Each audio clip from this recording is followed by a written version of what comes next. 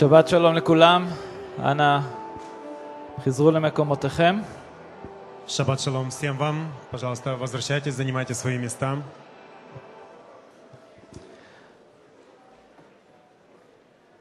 כמה מכם נהניתם מחגיגת יום העצמאות? Сколько из вас получили удовольствие во время празднования Дня независимости? נכון שהיה נפלא? Не было ли это прекрасно, не так ли? הללויה. אם יש לכם את ספר הכתובים, בואו נפנה לשמות פרק כ"ד, פרק 24. Давайте обратимся сейчас в Писании к книге Исход, 24 главе. הללויה. באותה הזדמנות אני רוצה לעודד את כל מי שלא היה באספה של שבת שעברה. И, имея возможность, я хотел бы ободрить всех, кто не был на прошедшем собрании в шаббат. לקחת את התקליטור של המסר שדוד הביא. Взять и приобрести запись проповеди, которую Давид с нами поделился. אני אישית מאמין שזה היה אחד המסרים, אני חושב, החשובים והטובים שהיו לנו בהיסטוריה של הקהילה שלנו. Я верю, что эта проповедь это была одной из самых важных и самых лучших, сильных проповедей, которая была в истории собрания. שמות פרק כ"ד. Итак, 24 глава книги Исход.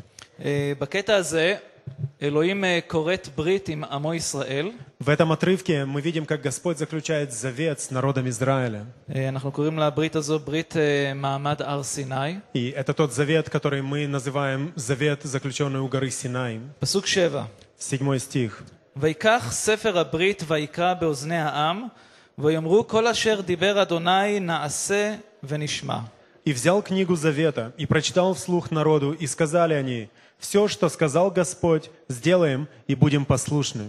יש אגדה מפורסמת ביהדות שאומרת В иудаизме есть интересный рассказ, интересная история, которая говорит, שלפני שאלוהים הציע את התורה לעם ישראל הוא פנה לעמים אחרים. что до того, как Господь дал Тору, закон народу Израилеву, Он обратился к другим народам. ואז שהוא פנה אל העמים האחרים הם אמרו אוקיי בוא נשמע ואז נחליט. И когда Он обращался к другим народам, они отвечали Ему: хорошо, давай послушаем, что у тебя там есть, и решим после этого. ואחרי принять שהם нет. שמעו את כל המצוות והחוקים אמרו חביבי זה יותר מדי לא מתאים לנו. И после того, как они услышали, другие народы слышали все эти законы, заповеди, они говорили: ну это слишком, это чересчур. וכך זה היה עם מספר עמים. И так, как бы говорят, что так было с несколькими народами. ואז האגדה ממשיכה לומר שאלוהים בא לעם ישראל. И после этого эта же история выдуманная, как бы говорит, что народ пришел, Господь пришел к народу Израилеву. והם אמרו נעשה ונשמע. И израильтяне, в отличие от других, сказали: сделаем и потом послушаем. אנחנו מקבלים את זה ישר, לא צריך, אל תספר לנו, אנחנו נעשה את זה ואחר כך נשמע את כל הפרטים. Как бы мы принимаем это, независимо от того, что там, мы будем все делать, потом услышим, о чем речь. אני לא מאמין בהגדה הזאת כי היא לא נמצאת בדבר אדוני, אבל זה סיפור נחמד. Я не верю в эту историю как во что-то правдивое, и она не находится в Писании, но такая веселая история. אבל בברית הזו שאלוהים כרת עם עמו ישראל במעמד הר סיני. Как бы то ни было, в завете, заключенном Господом с народом Израилевым у подножия горы Синай, אם אנחנו נקרא פסוק 8, כתוב ויקח משה את הדם ויזרוק על העם ויאמר הנה דם הברית אשר כרת אדוני עמכם על כל הדברים האלה. в 8 стихе мы читаем: «И взял Моисей крови и окропил народ, говоря: вот кровь завета, который Господь заключил с вами о всех словах сиих». אז בפסוק 7 אנחנו יודעים מתוך הכתובים שאלוהים הקריא לעם את הברית. И в 7 стихе мы видим, что Господь, Он прочитал, Он довел до народа свой завет. והם החליטו אנחנו נעשה. И они приняли решение: мы сделаем, мы принимаем это. ואז הברית נחרטה בדם. И позднее этот брит был заключен, скреплен кровью. עכשיו ברית לפני אלוהים זה משהו מאוד מאוד רציני. Завет с Господом — это что-то очень и очень серьезное. ברגע שאתה הבטחת משהו לאלוהים, В тот момент, когда вы обязуетесь в чем-то пред Господом, וזה נחרט בדם, И это скрепляется кровью жертвы. אלוהים מצפה ממך שאתה תקיים את ההבטחה שלך. Господь тогда ожидает, что вы исполните данное Ему обещание. כשאתה כורת ברית עם אלוהים, אתה לא יכול בעוד חודש להגיד לו, תשמע, שיניתי את דעתי. Когда вы заключаете завет с Господом, вы не можете через месяц сказать, ты знаешь, Бог, я передумал. תארו לעצמכם שאתם מזכירים בית למישהו, בית שלכם. Представьте себе, что вы сдаете свою квартиру, свой дом кому-то. ואחרי חודש בא אליך אותו אחד ששכר ממך את הבית, הוא אומר, תשמע, זה לא מתאים לי, אני רוצה לצאת מהחוזה. И через месяц приходит ваш квартиросъемщик и говорит вам, ты знаешь, я передумал, мне не подходит, я хочу съехать. עכשיו, אם אתה בעל הבית בסדר, אתה תסכים. И если вы хороший хозяин дома, владелец, то вы, наверное, согласитесь. אבל ברוב המקרים, הוא אומר לך, חביבי, חתמנו חוזה. Но в большинстве случаев хозяин скажет, дорогой, но мы подписали договор, точка. רק בעוד שנה אתה תוכל לצאת מהחוזה הזה. Сможешь оставить эту квартиру через год только. אלא אם כן אתה תשלם סכום מאוד גדול כדי לצאת מהחוזה. Если только не заплатишь определенную сумму, достаточно немалую для того, чтобы расторгнуть договор. אבל יש הבדל קטן בין חוזה לברית. Но между договором и заветом есть небольшая разница. חוזה, אתה בעצם עושה לתקופה מסוימת. Договор – это нечто, заключаемое на какой-то период времени. שנה, שנתיים, 5 שנים, 10 שנים, אבל אתה יודע שבאיזשהו מקום יש סוף. Год, 2 года, 5, 10. Вы знаете, что как бы то ни было, есть конец сроку договора. אבל כאשר אתה כורת ברית, Но когда вы заключаете завет, זה נשאר לעולם. это то, что остается навечно. אפילו אחרי המוות שלך. Даже после вашей смерти. הברית הזו ממשיכה עם הילדים שלך, Этот завет, он продолжается с вашими детьми, עם הנינים שלך, с вашими потомками, כי זה הברית של אלוהים. потому что это завет Божий, ברית עולם. завет с Господом вечный. אני בדקתי בבנק ישראל בכמה ישראל נמצאת בחוב היום. Я поинтересовался, какой долг есть у государства Израиля в банке. אתם יודעים כמה החוב של ישראל היום? Вы знаете, каков долг Израиля в мировом сообществе? 552 מיליארד שקל. 552 миллиарда шекеля. זה מינוס רציני. Это достаточно серьезный минус. המדינה שלנו נמצאת במינוס. Наша страна находится в минусе. יש חוב. У нее есть долг. עכשיו, אני לא אשאל כמה מכם כאן נמצאים במינוס. И я не буду спрашивать у вас, сколько из вас находится в минусе. אבל העם שלנו נמצא כרגע בחוב, ואני לא מדבר על חוב של כסף. Но наша страна, она сейчас является должником, и я не говорю о долге финансовом. הברית הזו שהוא כרת. Завет, заключенный Господом со своим народом. עם אדוני אלוהי ישראל. Завет, заключенный Господом Богом Израилевым. אלוהים עדיין מחכה שעמו ישלם את הברית הזו. Господь до сих пор ожидает того, что народ, он исполнит заключенный с ним завет. ולכן הוא לא סיים עדיין עם ישראל. И поэтому он еще не закончил свою работу с Израилем. כי הוא, מהצד שלו, Потому что со своей стороны הוא כרת ברית עולם. он заключил с нами завет הוא вечный. לא נטש את עמו. Он не бросил народ הוא свой. לא עזב את עמו. Он не оставил его. כי הוא אלוהים. Потому что он Бог. והוא שומר ברית. И он Бог, хранящий завет. אבל הוא מחכה שאנחנו ניתן את החלק שלנו. Но он ожидает, что и мы также исполним его со своей שאנחנו стороны. נקיים את ההסכם שלנו בברית שקרתנו עמו לפני יותר מ3,000 שנה. Что он ожидает, что также и мы будем исполнять условия договора, заключенного в завете с Господом более 3000 лет назад. איכשהו יש לאלוהים סבלנות. Каким-то образом Бог, он богат терпением. לא השנה, שנה הבאה. Не в этом году, возможно, в следующем. לא עוד 10 שנים, עוד 20 שנה, אתם תשלמו את החוב שלכם. 10-20 лет. Он ожидает, что мы исполним завет. ואתם יודעים מה, אני רואה את זה בתור אהבת אלוהים. И я вижу в этом любовь Божью. כי החוב שלנו, Потому что наш долг, ברגע שאנחנו נשלם אותו, в тот момент, когда мы его оплатим, זה יהיה ברכה לכל העמים. это будет благословением, это обратится в благословение для всех יש народов. פסוקים ברומים פרק 11, אנחנו לא נפנה לשם, אבל כתוב שאם המעידה של עם ישראל הייתה ישועה לגויים, על אחת כמה וכמה החזרה שלהם לאמונה באלוהים. И в послании римлянам 11 главе мы читаем, что если их падение стало благословением для всех народов, падение народа Израилева, то насколько же спасение его, обращение к Господу будет благословением для всех. כלומר, הישועה של עם ישראל Другими словами, спасение народа Израилева תביא ברכה לכל מיליוני האנשים שנמצאים בעולם. принесет благословение миллионам людей во всем мире. הרבה מקרב הגויים עדיין לא יודעים את זה. Многие из неевреев, они не знают этого. הם רודפים את ישראל. Они преследуют даже Израиль. האנטישמיות גואה בימינו בצורה כל כך גדולה שאי אפשר לתאר במילים. В наше время антисемитизм поднимает свою голову, как никогда ранее. יש מקומות שלהרוג יהודי ולפגוע ביהודי זה משהו שהוא מבורך. Есть места, в которых считается, что убийство еврея, его преследование приносит благословение. אבל ברגע שהעולם יבין Но в тот момент, когда мир поймет, שכאשר עם ישראל что когда народ Израилев יבוא ויקיים את החלק שלו בברית אלוהים придет и исполнит свою часть в завете с Богом, ויהיה חלק מזה, то он будет частью этого. הוא יתברך. И народ исполнит свою часть Израилев, тогда и благословятся и другие народы. הבטחות, נדרים, שבועות לפני אלוהים, אלו דברים מאוד מאוד רציניים. Мы видим в Писании, что наши клятвы пред Господом есть нечто весьма серьезное. עכשיו אני רוצה לדבר ברמה האישית. Сейчас я хочу поговорить с вами на личном уровне.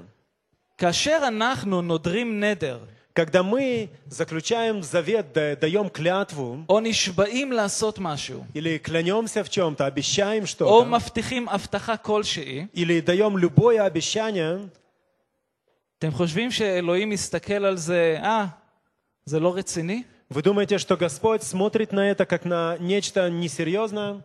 זה מאוד רציני לפניו. В Его глазах это очень серьезно. ולפעמים אנחנו לא מבינים את זה. И иногда мы просто не понимаем всей полноты לפעמים этого. אנחנו מתייחסים להבטחות שאנחנו מבטיחים אחד לשני, או הבטחות שאנחנו מבטיחים לאלוהים בקלות דעת. Иногда мы относимся к нашим обещаниям, даваемым нами Господу, слишком легкомысленно. כמה פעמים אני שומע במשך היום, Сколько раз я могу слышать в течение дня? אני נשבע שאני אעשה את זה. О, обещаю, сделаю. אני מבטיח שאני אעשה את זה. Я обещаю, я точно это сделаю, клянусь. סמוך עליי. Доверься мне. בטוח שאני אעשה. Да, уверен я, לא конечно, יכול что сделаю. להיות שלא. Не может быть, чтобы я не сделал. תראה את זה כעשוי. То есть считай, что уже сделано. ואתם יודעים כמה פעמים זה לא קרה?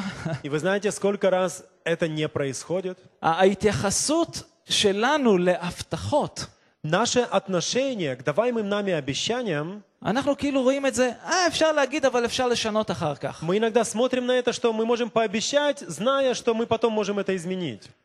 בואו אני אקריא לכם מה חבר כנסת מצהיר כאשר הוא הופך להיות חבר כנסת בישראל. Я хочу прочитать вам часть из клятвы, из присяги члена парламента, члена Кнессета, когда он принимает присягу как член Кнессета. הוא אומר, אני מתחייב לשמור אמונים למדינת ישראל ולמלא את שליחותי בכנסת. Я обязуюсь быть верным государству Израилеву и исполнять свою роль, свою миссию в Кнессете. עכשיו, נשיא המדינה, זה מה שהוא אומר.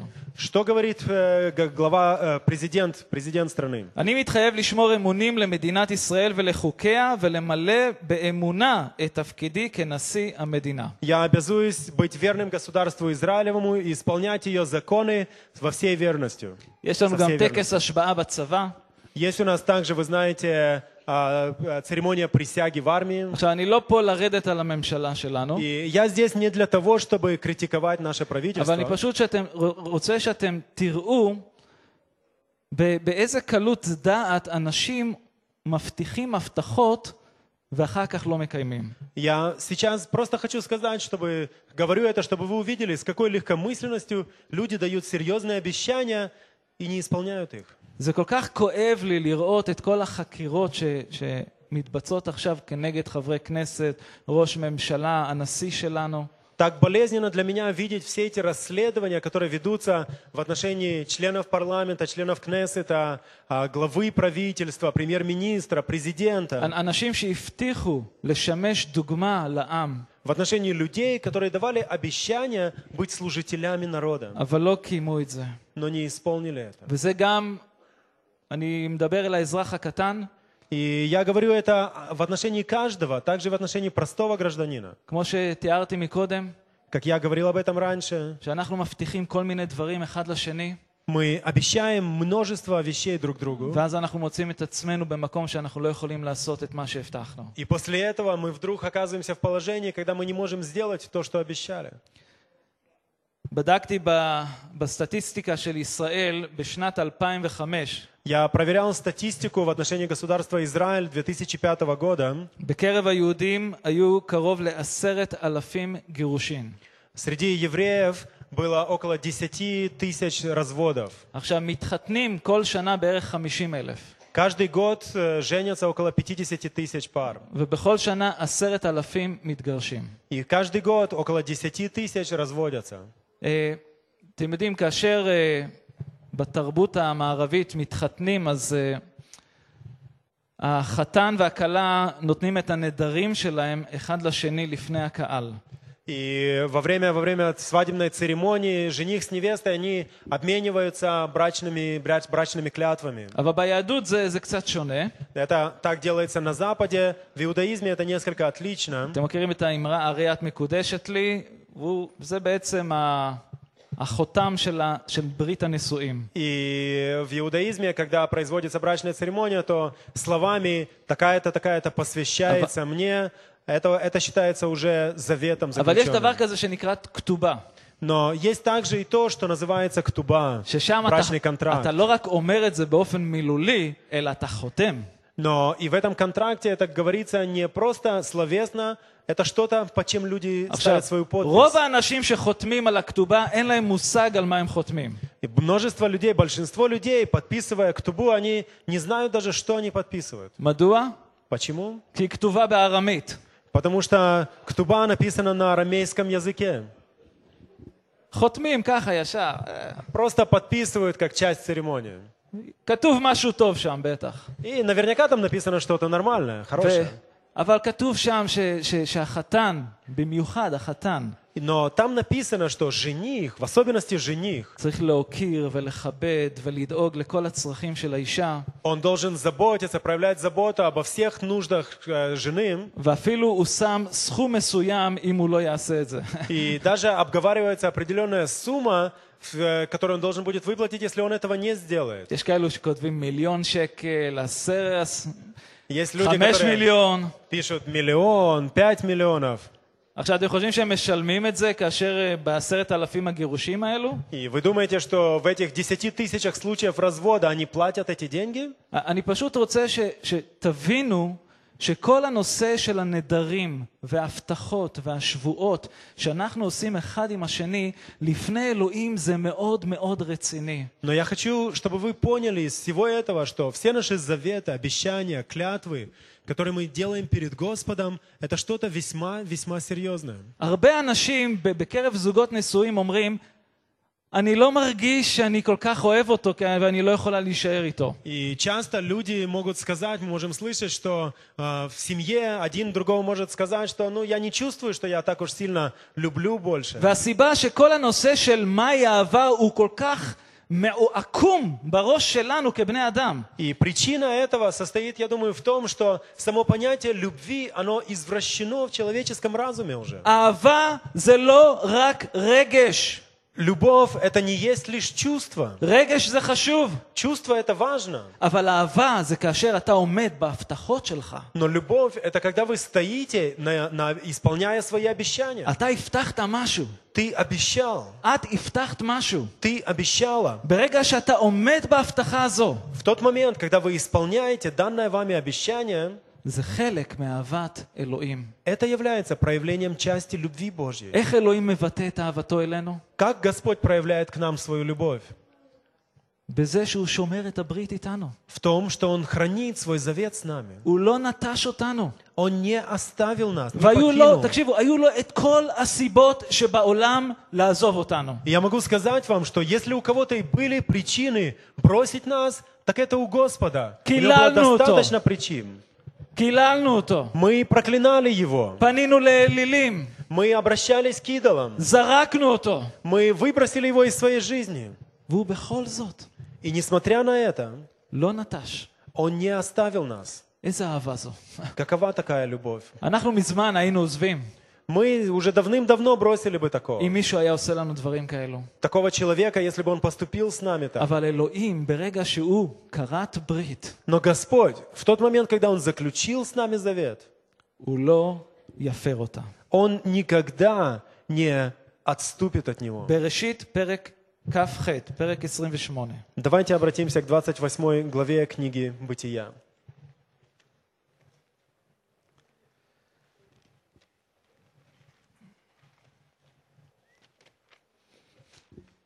זה הסיפור על יעקב אבינו.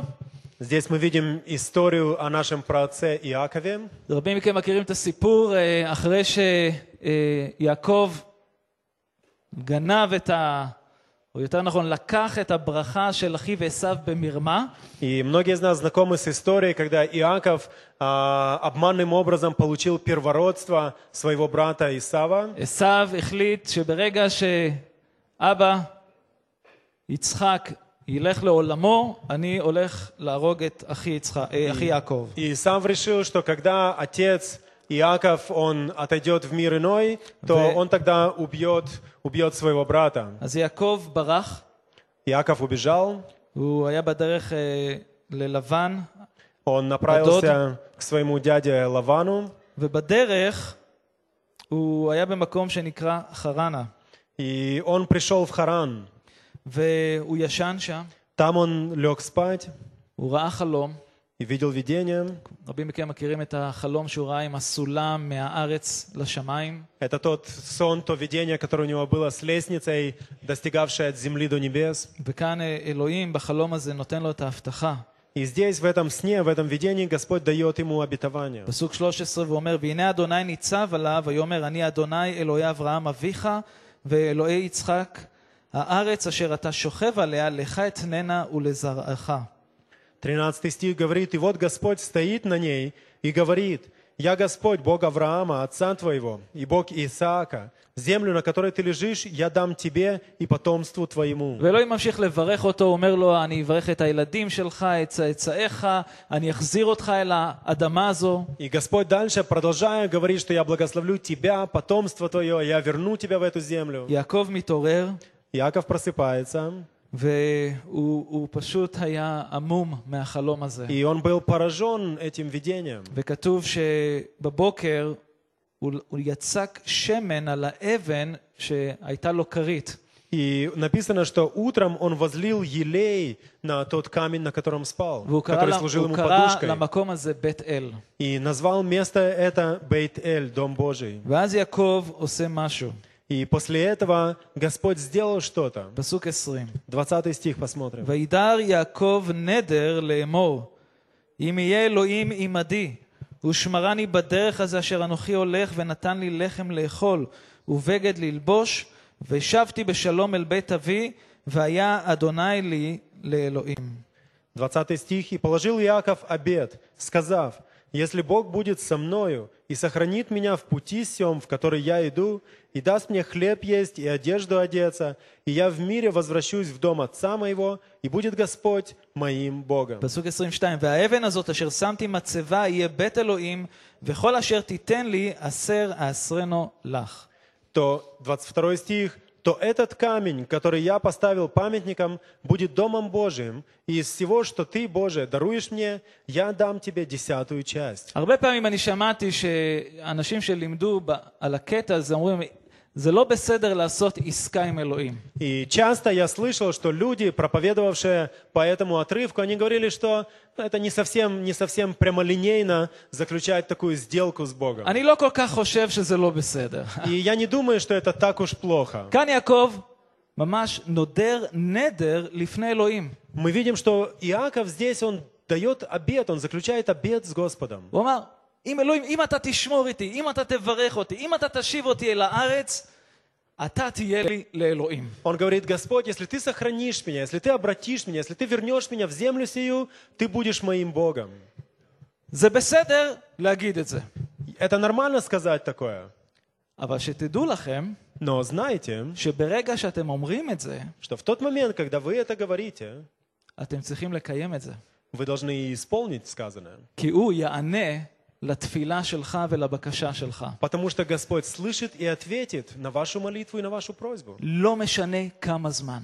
Неважно, сколько времени это займет. יעברו 14 שנים, Пройдет 14 лет, אתה תחזור לבית אל.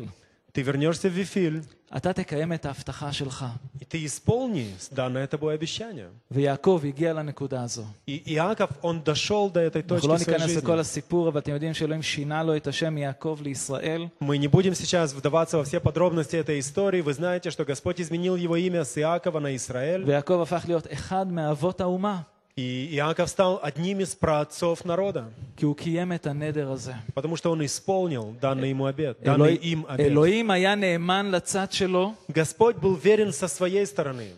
וגם יעקב, למרות שהוא היה צריך לעבור רגעים לא קלים בחיים שלו. Так же самый Иаков был верен, несмотря на то, что ему пришлось испытать трудные моменты в своей жизни. שמואל א', פרק א'. Первая книга Царств, первая תסתכל глава. עוד דוגמה אחת. Посмотрим еще один пример.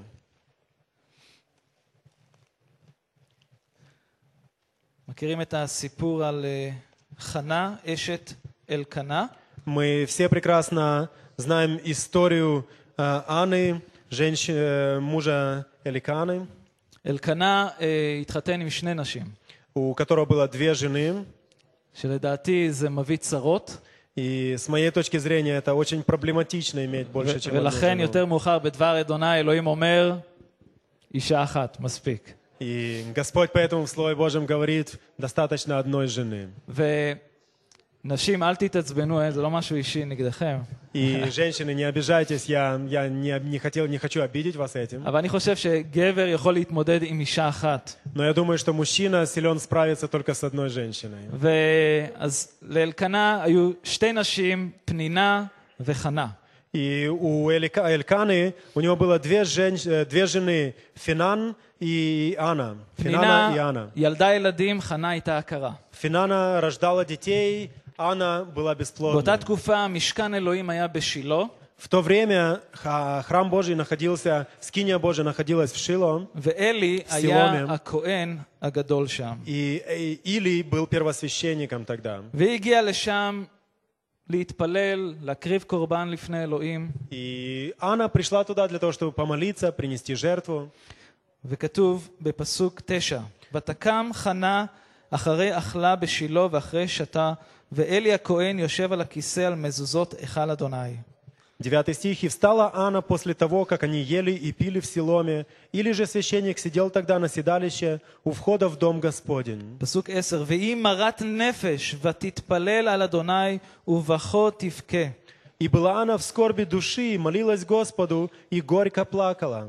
ו-11, ותדור נדר ותאמר אדוני צבאות, אם רעו תראה בעוני אמתך, וזכרתני, ולא תשכח את אמתך, ונתת לאמתך זרע אנשים, ונתתיו לאדוני כל ימי חייו, ומורא לא יעלה על ראשו. «И дала обет, говоря, Господи Саваоф, если ты презришь на скорбь рабы твоей, и вспомнишь обо мне, и не забудешь рабы твоей, и дашь рабе твоей дитя мужеского пола, то я отдам его Господу на все дни жизни его, и бритва не коснется головы его». חנה הייתה נואשת. Хана, она была жаждущей. תארו לעצמכם בכל רגע במשך היום היא רואה את האישה השנייה עם הילדים והיא בעצמה לא יכולה לתת ילדים. Женщиной, в чем-то даже разочарованной, которая постоянно, каждый день видела вторую жену своего мужа, у которой были дети. כתוב שהיא הייתה מרת נפש, כל כך מרירות הייתה בתוכה. И написано, что она очень сильно скорбела душой, у нее была очень большая горечь на והיא сердце. זעקה לאלוהים. И она воззвала к Господу. היא בכתה לאלוהים. Она плакала пред Ним. אפילו שאלי חשב שהיא שתתה יין. Плакала и скорбела так, что Илий подумал даже, что она напилась вина. והיא בזעקה שלה, בצרה שלה, И в своей скорби, в своем вопле, היא נדרה נדר לאדוני. она дала Господу обет. אם תיתן לי ילד, Если дашь мне дитя, הוא יהיה שלך. он будет твоим. אני אתן לך אותו בחזרה. Я возвращу тебе его. זה בסדר לנדור נדרים. Это нормально давать обещания, заключать обет. אבל ברגע שאלוהים עונה לנדר, Но в тот момент, когда Господь исполняет свою часть этого обета, אתה צריך לתת את החלק שלך. вы тогда должны сделать свою. ואכן היא ירתה Она забеременела והיא ילדה את שמואל. и родила Самуила. ואחרי שהוא נגמל מהנקה, И после того, как он был отнят от груди, היא הביאה אותו לאלי הכהן. она привела его к Илию, первосвященнику. ואמרה לו, זה הילד שאלוהים נתן לי. И она сказала, вот то дитя, которое Господь дал мне. ושמואל גדל להיות איש אלוהים ונביא בישראל. И Самуил вырос мужем Божьим и пророком в Израиле.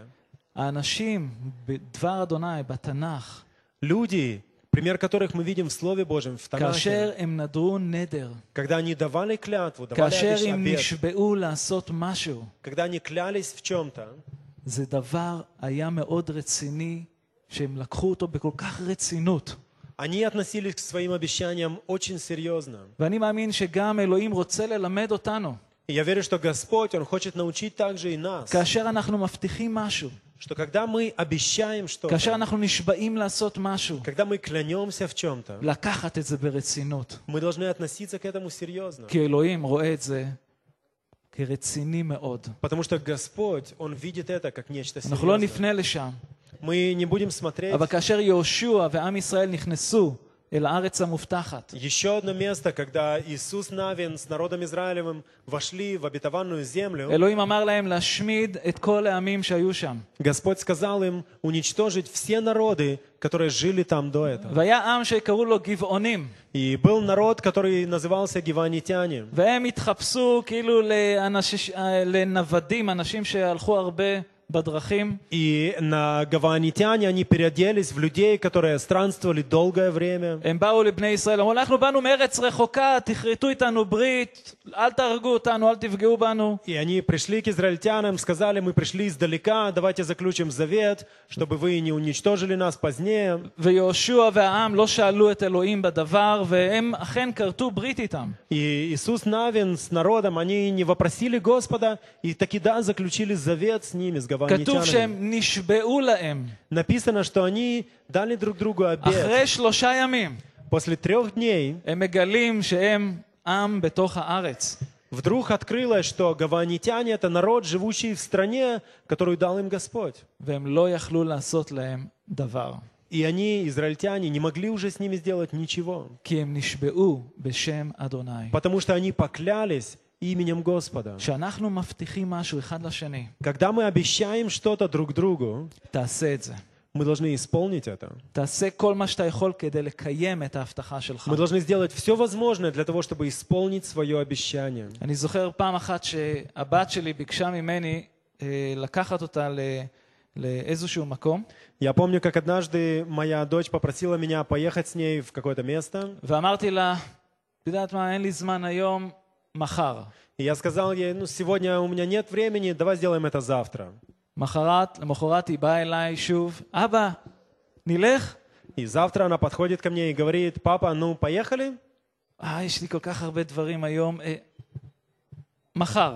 И я сказал, и сегодня так много всяких дел, завтра. למחרת היא באה שוב, На следующий день она опять приходит, והייתי עסוק, и я был занят чем-то. ואז אמרתי לה, את יודעת מה, זה לא מסתדר היום. И я сказал, ты знаешь, не получается сегодня. והיא אמרה, אני ידעתי שתגיד את זה. И она сказала мне, что я знала, что ты мне это скажешь. ובאותו רגע, אלוהים דיבר אליי. И в тот момент Господь проговорил ко мне. הוא אומר, מה שאתה מעביר עכשיו לבת שלך, И Он сказал мне, то, чему ты своим примером учишь дочь свою, שהבטחה אפשר לא לקיים. ты учишь ее тому, что обещание можно не выполнять. ועכשיו אין לה אמון בך. Теперь она не может доверять тебе. ובאותו רגע עשיתי את מה שצריך לעשות איתה. И в тот момент я все-таки оставил все и сделал то, что обещал. והיום, בימים האלו, И сегодня, в это время, в наши дни, сейчас, אם אני לא בטוח שאני יכול לעשות את זה, אני לא מבטיח. если я не уверен, что я могу сделать, я не обещаю. הבת שלי יותר, זה לפחות פעם ביום, הבת הקטנה שלי אומרת לי, И как минимум раз в день младшая дочь говорит мне, אבא, אם אתה אוהב אותי, תקנה לי סוס. папа, если ты меня любишь, купи мне лошадь. עכשיו, יש כאלו שאומרים, עוד כמה שנים. Есть люди, которые говорят, что через несколько лет подрасти. אני אומר, לא. Я сразу говорю, нет. אני אוהב אותך, Я люблю тебя, אבל אני לא קונה לך סוס. но я не куплю тебе лошадь. וככה כמעט זה כל יום. И это практически каждый день повторяется. אבל אני לא אגיד לה, אני לא אתן לה תקוות שווא. Я не хочу дать ей, не собираюсь давать ей ложные надежды, несбыточные надежды. אמרת, תעשה את זה. Если сказал, сделай. מה שאנחנו עושים אחד עם השני זה גם משקף את מה שאנחנו עושים עם אלוהים. То, как мы ведем себя в отношениях друг с другом, проявляет также, является отображением того, как мы ведем себя в отношениях с Богом. אני בטוח שרבים מכם כאן שמאמינים בישוע, Я верю, что многие из вас, находящихся здесь, верующие в Иешуа, לפני שאמרתם, כן, אני מאמין, еще до того, как сказали, да, я верю, לא קראתם את הספר הזה וחקרתם אותו מהפסוק הראשון של בראשית ועד הפסוק האחרון של ספר התגלות. до того, как вы приняли Господа своим Господом, я не думаю, что вы исследовали все Писание от Бытия до Откровения. אני מאמין שזה היה בסגנון של עם ישראל. Я думаю, что это было, наверное, таком в израильском стиле. נעשה ונשמע. Исполним, а потом послушаем. אוקיי, יש דברים ברורים בהתחלה שצריכים לדעת, זה לא שלא И есть צריכים вещи, לדעת. которые нужно знать с самого начала. אבל לא כל פרט קטן. Но не все, не каждую мелочь. אתה בוטח באלוהים שהוא ינחה אותך. Вы уповаете на Господа в том, что Он направит, наставит вас. אלוהים גילה את עצמו אלינו. Господь явил себя нам. הוא כרת איתנו ברית, Он заключил с нами завет. והברית הזו נחרטה בדם. И этот завет заключен в крови. המשיח В крови Мессии. מת על הצלב, Мессии, который умер на кресте, שפך את דמו עבורנו. пролил кровь свою за нас. הוא נשבע לנו. Он поклялся нам. הוא כרת ברית איתנו. Он заключил с нами завет. אבל ברגע שאמרנו כן, Но в тот момент, когда мы сказали «да», אני מקבל אותך אל תוך חיי, я принимаю тебя в жизнь свою, אתה נשבעת. вы тем самым обещали, אתה הבטחת. вы поклялись. ואלוהים מצפה ממך שאתה תלך לפי מה שאתה הבטחת. И Господь ожидает, что вы будете и поступать в соответствии с данным обещанием. זה לא, היום אני מאמין, מחר אני לא מאמין. Это не работает так, что сегодня верю, завтра нет. זה עד הסוף. Это должно продолжаться до конца, זו ברית עולם. ибо это завет вечный. עכשיו, כיצד, בוא נראה מהכתובים, איך אלוהים מתייחס לנדרים. И давайте посмотрим еще в Писании, как Бог относится к человеческим клятвам, к человеческим בוא обетам. נסתכל בספר דברים כ"ג, Давайте посмотрим 23 главу книги Второзакония, ספר דברים, פרק 23, 23 глава книги Второзакония.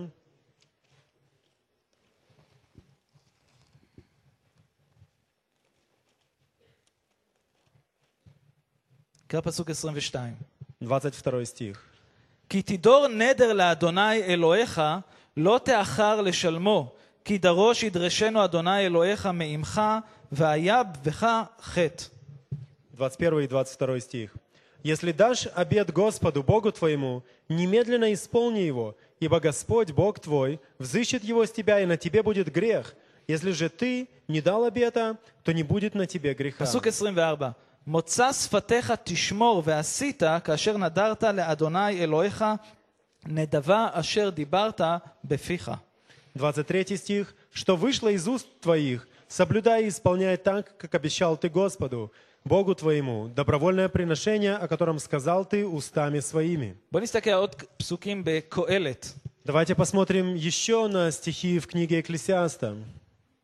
קהלת פרק ה', פרק 5. 5 глава книги Экклесиаста. אלו פסוקים מאוד חשובים, Очень важные стихи. שבאו מחוכמת אלוהים שהוענקה לשלמה המלך. Стихи, слова, говорящие мудростью Божьей, данной царю Соломону. קרא פסוק 1. Первый стих. אל תבהל על פיך ולבך, אל ימהר להוציא דבר לפני האלוהים, כי האלוהים בשמיים ואתה על הארץ, על כן יהיו דבריך מעטים. «Не торопись языком твоим, и сердце твое да не спешит произнести слово пред Богом. потому что Бог на небе, а ты на земле, поэтому слова твои да будут немноги». לפעמים אני נתקל באנשים שהם מדברים כל כך הרבה. Иногда я встречаюсь с людьми, которые без устали разговаривают. אלו מכם שמכירים אותי, אני לא מדבר הרבה. Те из вас, кто знаком со мной, я не так много говорю. ואני חושב שזוהי מעלה, שזה משהו טוב. И я думаю, что это преимущество. הדברים שאתה מוציא מהפה שלך, Потому что то, что выходит из ваших уст, תחשוב. קח רגע לחשוב מה אתה אומר. уделите мгновение тому, чтобы подумать, задуматься над тем, что вы говорите. הוא אומר פה, שלא יהיו דבריך רבים. И он говорит здесь: да не будут слова твои многими. פסוק 3.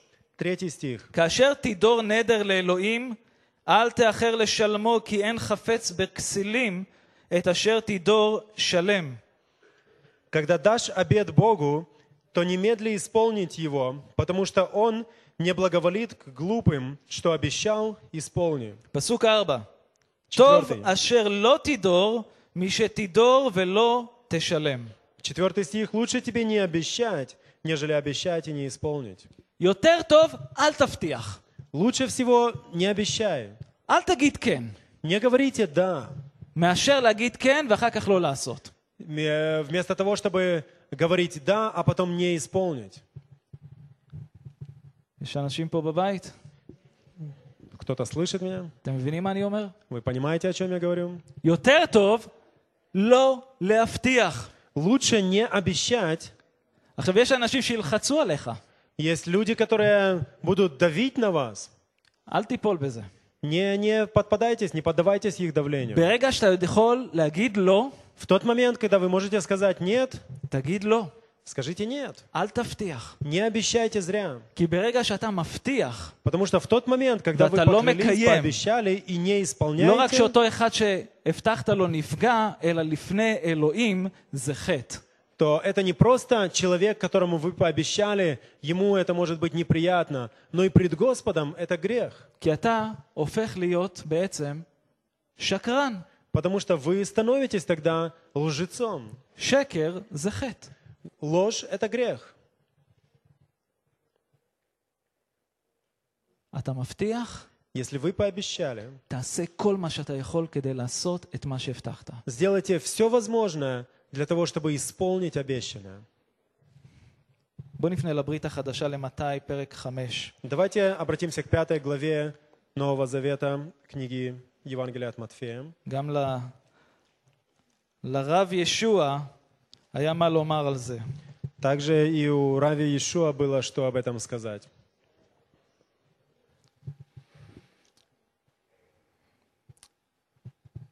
מתי, פרק ה', 5 глава Евангелия от Матфея, נקרא מפסוק 33. 33 стиха. עוד שמעתם כי נאמר לראשונים לא תשבע לשקר ושלם לאדוני נדריך, ואני אומר לכם שלא להישבע בכלל לא בשמיים כי כיסא אלוהים הם, אף לא בארץ כי אדום רגליו היא, ולא בירושלים שהרי קריית מלך רב היא. גם בראשך אל תשבע, כי אינך יכול להפוך שערה אחת ללבנה או לשחורה. אך תהא מילתכם כן כן, לא לא, יותר מזה מן הראו. Еще слышали вы, что сказано древним: «Не приступай клятвы, но исполняй пред Господом клятвы твои». А я говорю вам, не клянись вовсе, ни небом, потому что оно престол Божий, ни землею, потому что она подножие ног его, ни Иерусалимом, потому что он город великого царя, ни головою твоею не клянись, потому что не можешь ни одного волоса сделать белым или черным. Но да будет слово ваше «да, да», «нет, нет», а что сверх того, то от лукавого.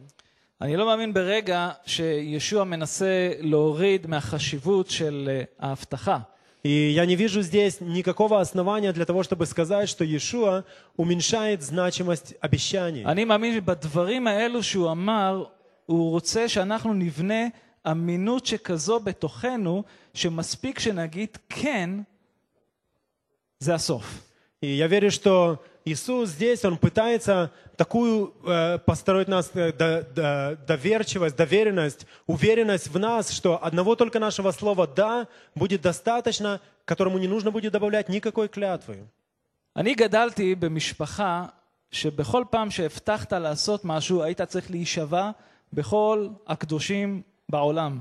И я вырос в семье, в которой, обещая что-то, ты должен был поклясться всеми святыми, как говорится. תישבע לי באמא שלך. Поклонись мне мамой своей. תישבע לי בסבא שלך. Поклонись дедушкой. בראש של הילדים שלי. Поклонись главами детей своих. ברב הזה והזה. Поклонись раввинам таким-то и таким-то. והיית צריך לעבור סדרה של שבועות כדי שיאמינו לך. И для того, чтобы тебе поверили, для того, чтобы мне поверили, мне нужно было произнести целую серию клятв. אם היית אומר כן, Если бы вы сказали просто «да», היו צוחקים עליך. над тобой бы смеялись. מה זה כן? Что такое «да»? תראה שאתה באמת רציני. Покажи, докажи, что ты серьезен. וישוע בקטע הזה מדבר אל אנשים שבאמת היו נשבעים בשם אלוהים, נשבעים בשם הזה ובדברים היקרים שלהם. И здесь, в этом отрывке, Иисус говорит о людях, которые клялись именем Божьим, тем, что было дорого для них, именем одним, другим, כדי שיאמינו להם. для того, чтобы им поверили. אבל אתה צריך לבוא למקום שאתה אומר כן וזהו.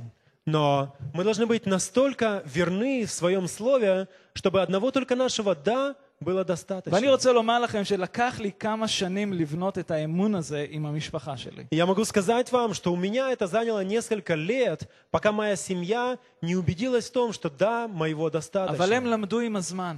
Но они научились этому со временем. כשדני אומר כן, Научились тому, что когда Дани говорит «да», זה כן. это «да». כשדני אומר לא, Когда Дани говорит «нет», זה לא. это «нет». אפילו אם למישהו לא ימצא חן. Даже если кому-то это не нравится.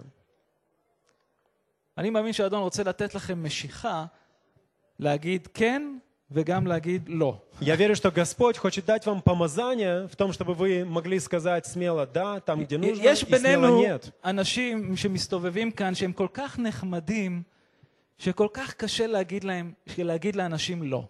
Есть люди, которым очень трудно сказать «нет». Они настолько приятны, они настолько дороги нам. כי הם לא רוצים לאכזב מישהו. לאכזב, זה, אתה יודע מה זה? И есть люди, которым трудно самим сказать «да» или «нет». Они не хотят кого-то разочаровать.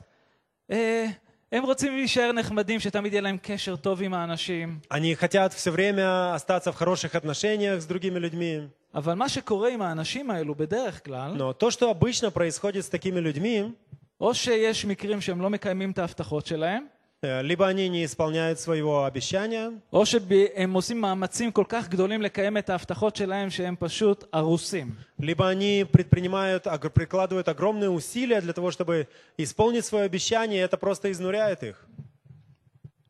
צריך ללמוד להגיד כן וצריך ללמוד להגיד לא. Мы должны научиться тому, чтобы сказать «да» или «нет». כשאני ביקשתי לצאת עם אשתי, Когда я приглашал свою жену на свидание, אז היא לא הייתה אשתי כמובן, она еще не была моей женой тогда, 3 פעמים ברצף, 3 раза подряд, שבת אחרי שבת, шаббат за шаббатом, שביקשתי ממנה לצאת איתי כאחד לא מאמין, когда я приглашал ее на свидание, будучи еще неверующим, היא אמרה לי, לא. она сказала мне «нет». היא ידעה להגיד לא. Она знала, что значит сказать «нет». עכשיו יש את אלו שינסו לשים אשמה, אתה לא רוצה בגלל שאתה לא אוהב אותי ואתה לא מחבב אותי. И есть те, кто мог бы сказать: ты не хочешь пойти, выйти со мной, прогуляться, потому что ты не любишь меня, не уважаешь меня. זה לא בגלל הדברים האלו. Но это не то, что нужно. כשאני אומר לא, זה לא. Когда я говорю «нет», это «нет». כשאני אומר כן, זה כן. Когда я говорю «да», это должно быть «да». וזה המקום שבו אנחנו צריכים להגיע אליו. И это то, к чему мы должны прийти все. כשאנשים מסתכלים עלינו, Когда люди смотрят на нас, כשאנשים מדברים איתנו, когда люди говорят с нами, הם יודעים они должны знать, שהוא מבטיח ומקיים. что если Он обещает что-то, Он это и исполняет. כי זוהי התכונה של אלוהים בנו. Потому что это часть характера Божьего в תראו нас. לעצמכם שאלוהים היה אחד כזה. Представьте себе, чтобы Бог был таким. הוא היה אומר, אוקיי, אני אברך אתכם. Сегодня он говорит, я благословлю вас. מחרת בבוקר הוא מתעורר, הוא לא ישן בעצם. Завтра утром он просыпается, хотя он и не спит. הנה לא ינום ולא יישן שומר ישראל, אז הוא לא ישן. Написано, что он не спит и не дремлет, אבל хранящий אנחנו מתעוררים בבוקר ולא אומר, רגע, שיניתי את דעתי, היום אני לא רוצה לברך אתכם. Но мы просыпаемся, допустим, утром, и вдруг Господь говорит нам, ты знаешь, я передумал, я не буду тебя אין благословлять. לי זמן. У меня нет времени. הוא לא כזה. Но он не такой. שהוא כרת ברית איתנו, Когда он заключил с нами завет, כל ההבטחות, то все обещания, תקשיבו, כל ההבטחות האלו פה, все обетования, данные им нам в этом слове, הם בשבילנו. они все для нас. אתם חתמתם על חוזה, Вы подписали договор, ואתם אפילו לא מכירים את החוזה הזה. и вы даже еще не знакомы со всем договором. יש כאלו שמכירים יותר טוב מאחרים, אבל הרבה מאיתנו לא מכירים את כל החוזה הזה. Есть те, кто знает лучше, есть те, кто знает хуже этот договор, но в большей своей массе мы не знаем его до каждой детали. אבל כל הבטחה Но каждое обещание, היא עבורנו. оно для нас. כי הוא אדון האדונים, Потому что он есть Бог богов, הוא מלך המלכים, царь царей. הוא לא אדם שהוא ישקר. Он не человек, он, чтобы ему обманывать, הוא чтобы ему лгать. האלוהים, Он Бог, ואנחנו לא. а мы нет. כמה טוב זה, אה? Насколько это прекрасно. הוא Да? אלוהים ואני לא. Он Бог, а я нет. למרות שבפסטיבל היינו האחרון, היה מישהו אמר, אני אלוהים.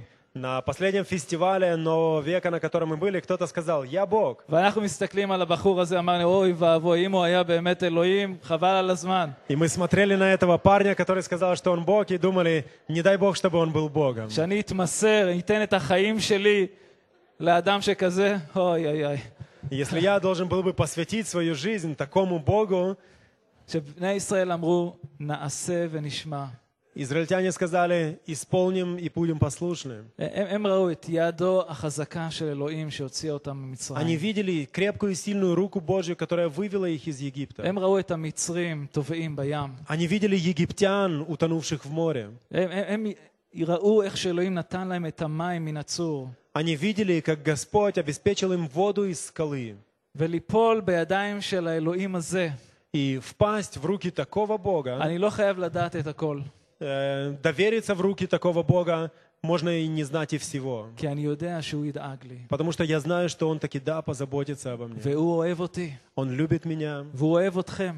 Он любит вас. אתם יודעים שאלוהים אוהב אתכם? Вы знаете, что Бог вас любит? הוא אוהב אתכם. Он любит вас. הברית שהוא כרת עם אברהם. Завет, заключенный им с Авраамом, אתם יודעים שאלוהים כרת את הברית, הוא נשבע לאברהם.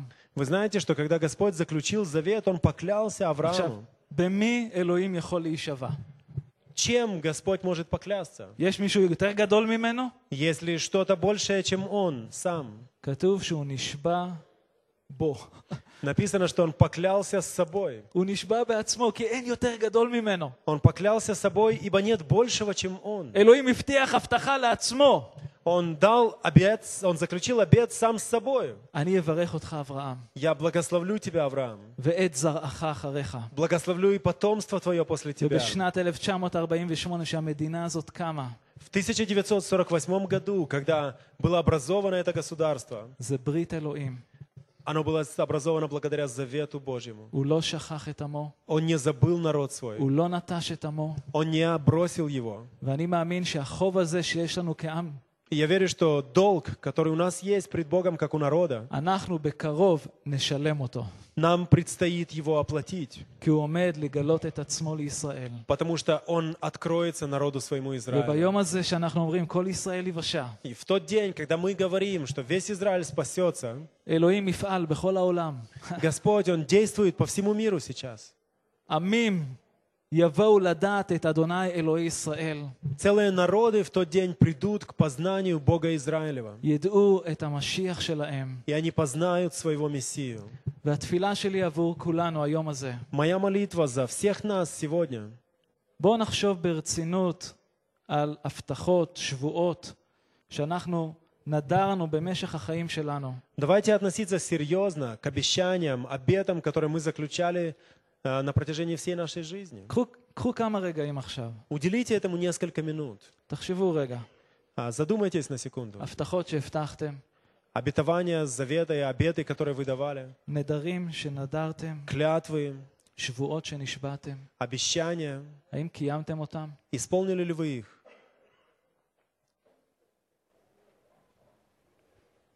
הללויה.